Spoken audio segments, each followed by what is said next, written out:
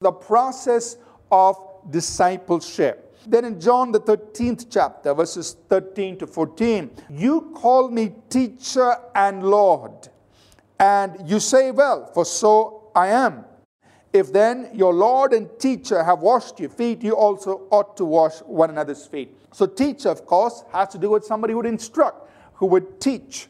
But master is very interesting there in the Greek. It simply means somebody with supreme authority. So Jesus is saying, for a disciple, he is a teacher and master. So a disciple is not only somebody who embraces Jesus as teacher. Disciple is also somebody who embraces Jesus as master.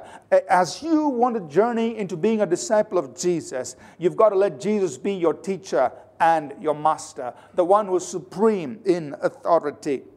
Remember this, that Jesus said, you cannot serve two masters. So if Jesus is your master, then he's also your only master. We need to be perfectly trained. When a disciple is perfectly, thoroughly trained, then they will be like their master.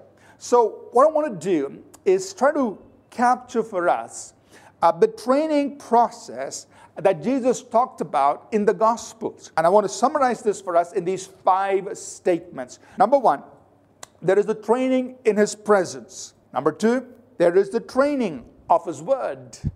Number 3, there is a training of His Spirit. Number 4, there is training through fellowship. And number 5, there is a training of the cross. So let's talk about these 5 things. Number 1, training in His presence. In Mark chapter 3, verses 14 to 15, He, that is Jesus, He appointed 12 that they might be with Him, and that He might send them out to preach, and to have power to heal sicknesses, and to cast out demons. Their destination was, you've got to be like your teacher and master. But what was the first thing He wanted them to do? It says, He appointed 12 that they might be with Him. Go where I go, see me in what I'm seeing, listen to everything I'm saying. And that is the first thing He brings into their lives in order to transform them as His disciples. And number 2 is the training of His Word. This is what Jesus said in John chapter 8. You abide in my word, then you are my disciples indeed. Or you're truly my disciples. Abide. That word abide means to dwell. It means to settle down. And then He says, you will know the truth.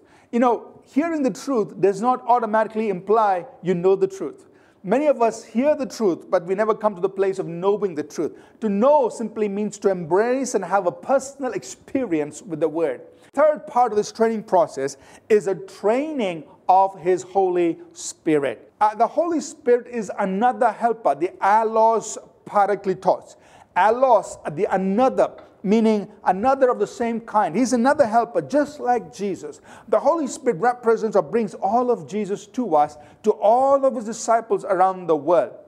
And so the Holy Spirit is going to teach us, He's going to train us, He's going to lead us, He's going to guide us, and He is transforming us to become more and more like Jesus. Number 4, training through fellowship. Jesus wants to get a message across to His disciples.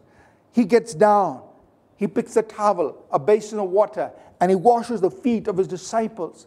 And then He tells them, look, I am your teacher, I am your master. As disciples, you're being transformed to becoming like me. But here's what I want you to do. I want you to wash one another's feet, just as I have washed your feet.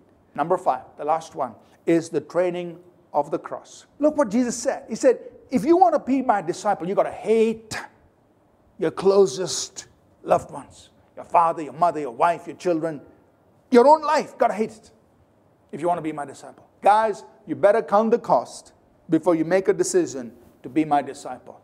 You sit down, think about it, make a deliberate choice if you want to be my disciple or not. Because I'm putting these 3 conditions or requirements before you. What are those 3 things here in this passage here? He says, number 1, I want single-minded devotion. You got to carry your cross daily. You've got to lay down everything. Journey if you want to follow Him. He said, look, this is what it takes. I'm stating it clearly. I'm making it plain. You think about it, count the cost, then you decide if you want to be my disciple.